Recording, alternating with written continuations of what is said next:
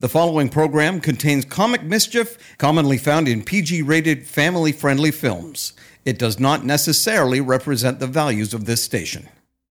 You're listening to Magi and the Quest for Christmas, the adventure comedy movie for your ears, created by Secret Level Entertainment and presented to you for your holiday season by this radio station. Hear it again or hear what you missed at MagiPodcast.com. That's MAGI podcast.com.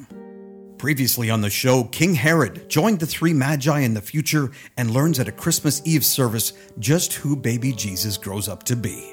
Chapter 5, Into the Cold.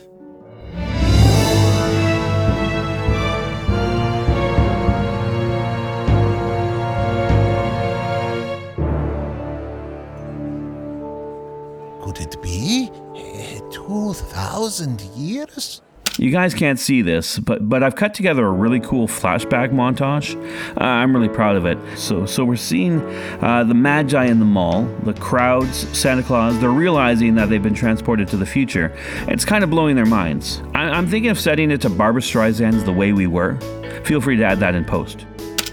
And there were shepherds in the same country. Hey, dummy! Give me one of those fresh power source thingies. Whoa, guy. Take it easy. Herod snatches the battery and shoves the tech guy into some road cases. There we go. 2,000 years in the future? No thanks. Just gotta shove this power source thing in here, and I'll be back to my precious throne in no time. Get in there. Get in. How do these things work? You're listening to Magi and the Quest for Christmas, the adventure comedy movie for your ears. Hear it again or hear what you missed at MagiPodcast.com. Something is seriously messed up here. What do you mean 2,000 years? Let me think. 2,000 years from where we began. The Christ's not a baby. We're in the future. Hey, Casper's right. The Christ is a man. But the guy with the pants and the impossible abs, there's no way... Forget the Christ. Forget the mission. But Mel... We do not belong here. We are way out of our depth. A timid teenager usher approaches them in the aisle. Like, you guys know you're standing in the middle of the aisle, though, right? Herod has jammed the modern-day 9-volt battery into the futuristic time orb. He snaps it shut and shakes it, bangs it, twists it. The orb tries to light up, but it's not working properly. It emits a flash of light, then sparks, and then nothing. Herod pulls out the battery and burns his hand. The battery is fried to a crisp. Wow, I sure hope the king doesn't discover our quest. Herod, that's your cue. As Herod blows on his burnt hand, he's pulled up on stage by the stage manager. Hey, let go of me. Herod stumbles out on stage. There are 3 preteens in shepherd's costumes waiting for him to speak. I said, wow, I sure hope the king doesn't discover our quest. Hey, kid, look. I gotta get out of here. Can you return me to my time? Stick to the script, man. We are in the future, which means we have to figure out a way to get home. Hello? We can't go home because we have to find the baby. Have you learned nothing of the fourth dimension? If we're in the future, he's not a baby anymore. None of this makes any sense. This is a scene for which I'm ill-suited. I mean, is it real? Or are we deluded? Up on the stage, Herod waves dismissively at the shepherd kids and addresses the audience instead. Hey, everyone. Hey. Hi. How's it going? I've been transported here by mistake. Herod takes a beat, studying the crowd.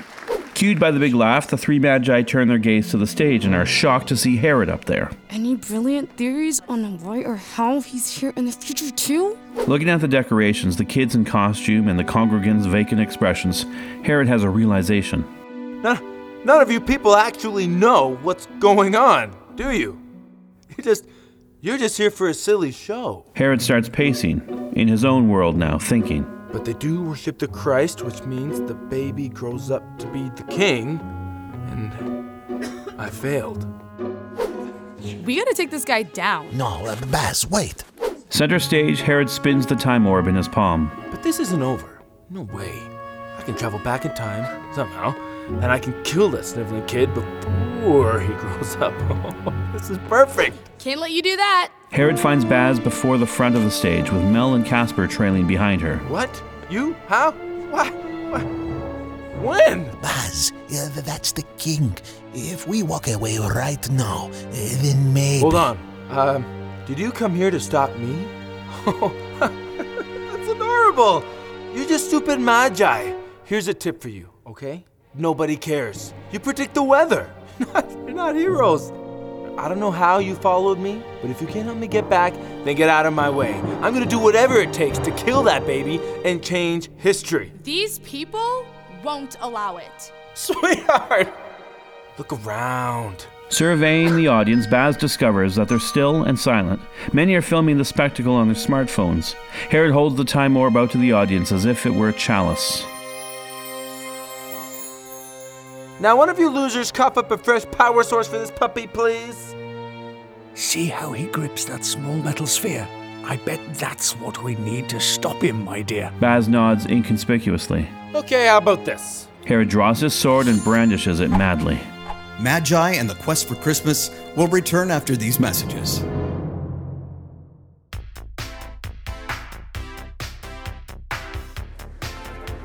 Hey guys, this is Lee Hardin, stand-up comedian. Just released a special with Dry Bar Comedy, and it is free to watch, 100% free to watch. Download the Dry Bar Comedy app in the App Store or Google Play Store. Search for Lee Hardin. You can watch the entire thing for free. Once again, Dry Bar Comedy, search for Lee Hardin. You can also find me at leehardincomedy.com. Thank you guys. You're listening to Magi and the Quest for Christmas, the adventure comedy movie for your ears. Hear it again or hear what you missed at magipodcast.com. Okay, how about this? Herod draws his sword and brandishes it madly. Mel takes one look at the sword and decides to slink away from the other Magi unnoticed. In the silence, the shepherd girl approaches Herod. This isn't funny, okay? You're being a jerk and ruining Christmas, and you suck. I don't suck, you suck. Nope, I'm with her. Herod sucks. And he proves this by drawing up his sword to strike the girl, but Mel bolts out and tackles the crazed king. His sword falls in one direction and the Time Orb rolls in the other. Herod dives on top of the orb and Mel tries to wrestle him off of it. You are not going to kill anybody today. Do you think these people want a messiah? Check out the messiah they've chosen. While wrestling, Herod points to 80s Jesus standing in the corner eating a cheeseburger. That wig! Are you serious? He's completely irrelevant to these people, and so is your little mission. Your stupid lives are meaningless. Nobody cares. It hits Baz like a ton of bricks. Is he right? Welcome to the future, baby. A wall bursts apart, revealing Chomper, the giant barbarian. He thrashes his arms around, showering the sanctuary in heavy debris. He's come to bust walls and eat toes, and he's all out of walls. Great. This should be real fun. Panic ensues as the congregants flee to the exits. Taking advantage of the distraction, Herod lands a punch on Mel's nose and scrambles out of his wrestling grasp. As the church's sound engineer flees, he knocks the soundboard. Chomper holds his ears. It's too loud. Flailing his arms in anger, Chomper destroys dozens of pews while Baz climbs up a tall array of speakers. Get those people out of here! Casper runs to Mel's side and helps him lift a big chunk of debris, rescuing a family from the rubble. Thank you so much. I really like your beard. He gets that a lot. Baz jumps from atop the speaker array and kicks the giant off of his feet. And in the chaos, Herod grabs the sword and flees into a long hallway. The three Magi sprint through the exit into a wild blizzard of whiteout snow.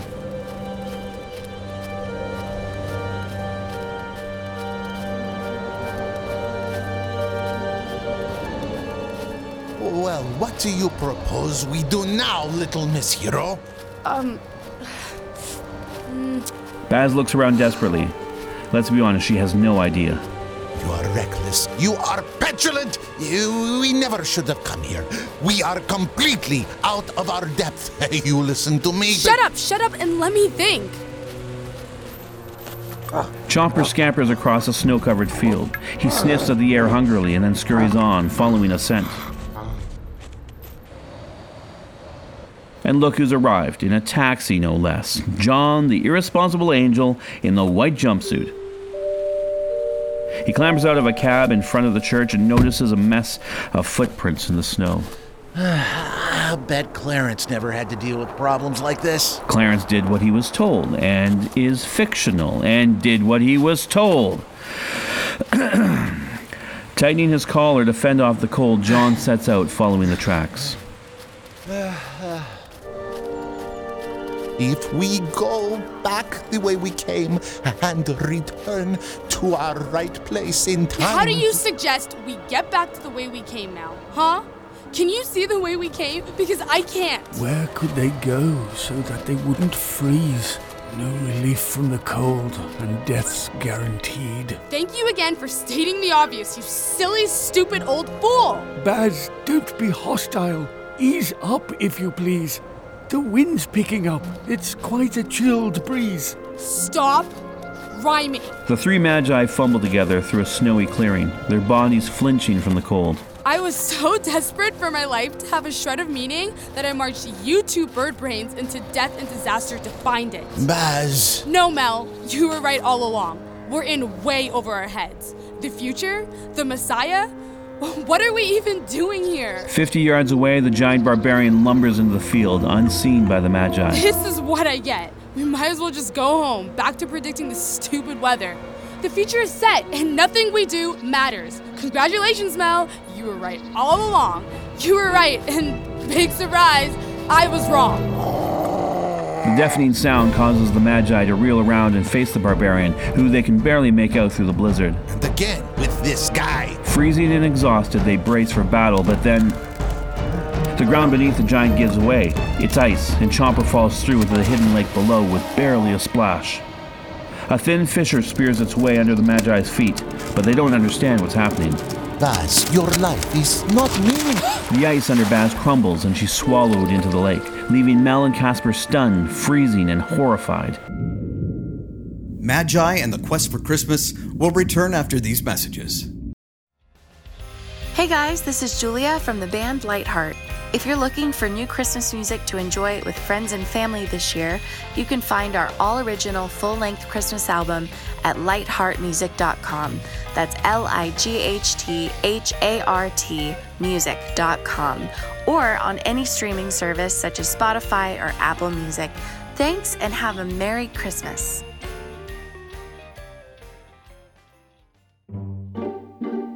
Welcome back to Magi and the Quest for Christmas, the adventure comedy movie for your ears. Hear it again or hear what you missed at magipodcast.com. Where did she go? Casper, what's happened? Mel and Casper dart back and forth across the ice-covered lake, frantically clearing snow, hoping to spot their companion. She'll freeze to death. Casper, she'll freeze. What do we do? Casper sweeps away some snow and tries to peer down into the water below, but it's a futile endeavor. Trapped with the beast beneath the ice. I fear our friend is doomed to die. Do not say that. We have to save her. There has to be a way. There's always a way. The ice cracks around Mel and he scurries back, stepping lightly. With each step, he hears deep, cracking groans. She cannot simply be gone. Underwater, we see nothing but blue. Then a flailing hand, Baz's hand, grabs the bottom of the ice. She was incorrigible. She was too adventurous. But that's what made her so wonderful. Casper, what are we going to do? What am I going to do?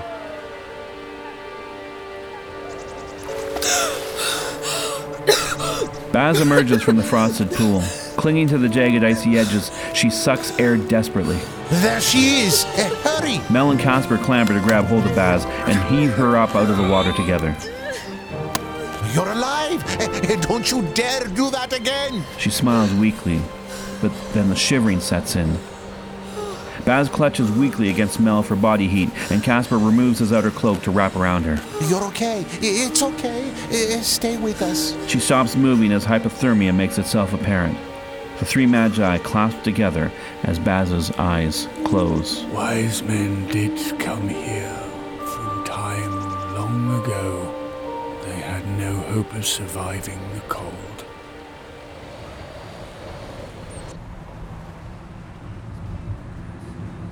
Bundled up with hats, scarves, and mittens, Katie and David drive along a 2-lane country highway. I know you can't see this footage in podcast land, but I can see their breath. That's how cold it is with no heat in her car. What about that place? He points into the distance and Katie squints. They drive past a family restaurant but discover the lights are turned off. Oh my gosh, they're closed too. Seriously? We'll find something, Mom. The car's low fuel light comes on, but Katie tries her best to hide her deep inner panic from David. Gotta love these Christmas road trips.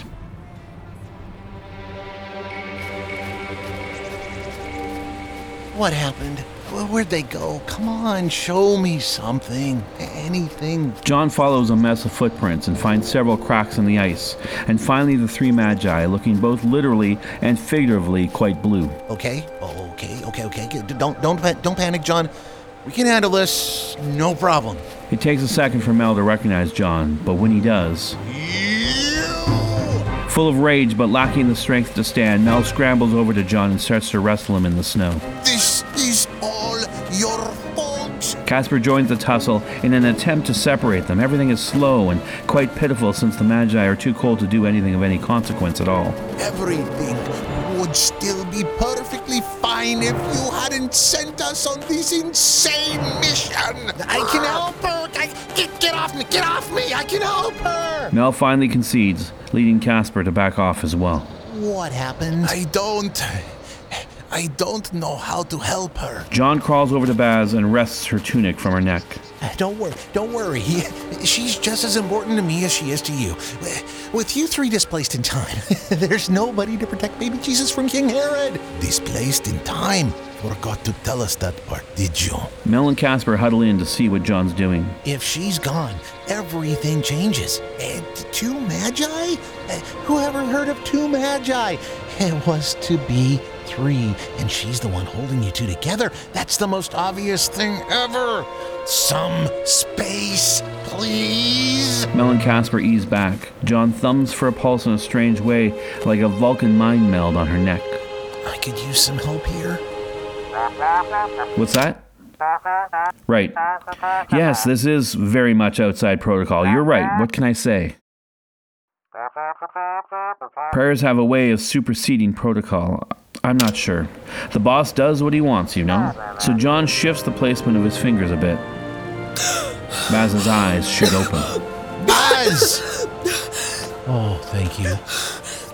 Is she all right? She's going to be. If we can get some help. Fast!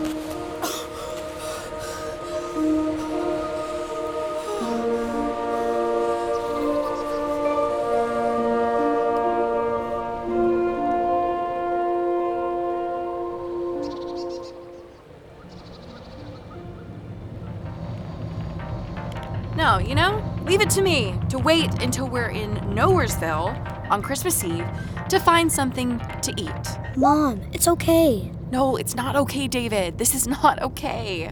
I'm moving you across the country on Christmas Eve. Who does that? Away from your friends and your sports and your school and your life. If my mom did that to me, I would have never forgiven her. But here you are, this perfect little angel baby, like everything's fine, Mom. This is fun, Mom. It's not.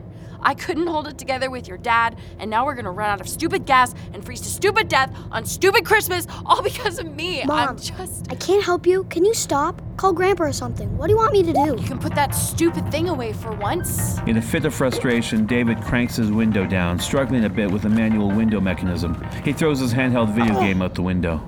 Happy? It's gone. You gotta be kidding me. David, I can't afford to buy you a new one of those things. I don't want a new one. He goes to roll up the window, but it won't budge. I just want you to feel good about yourself and... What now? The stupid window is broken. Katie watches her son struggle with the window. Mom. Whipping her head around, Katie spots a figure waving its arms in the middle of the street. I'll give you one guess who it is. She slams the brakes and holds David back against his seat. On the slick, snow-covered road, the car slams to a clean, sudden stop, inches away from John, the angel man himself. I need your help.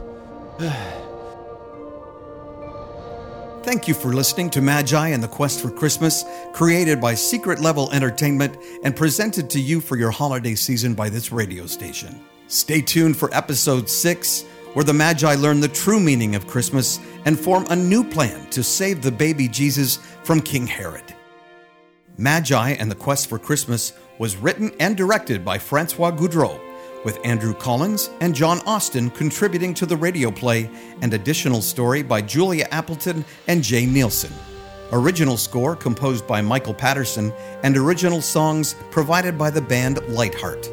The production featured the voice talent of 3-time Emmy Award winner Cam Cornelius, Khadija Tula, John Barker, Jacob Goudreau, Julia Appleton, Jason John Stewart as the narrator, and me, Mike Lane.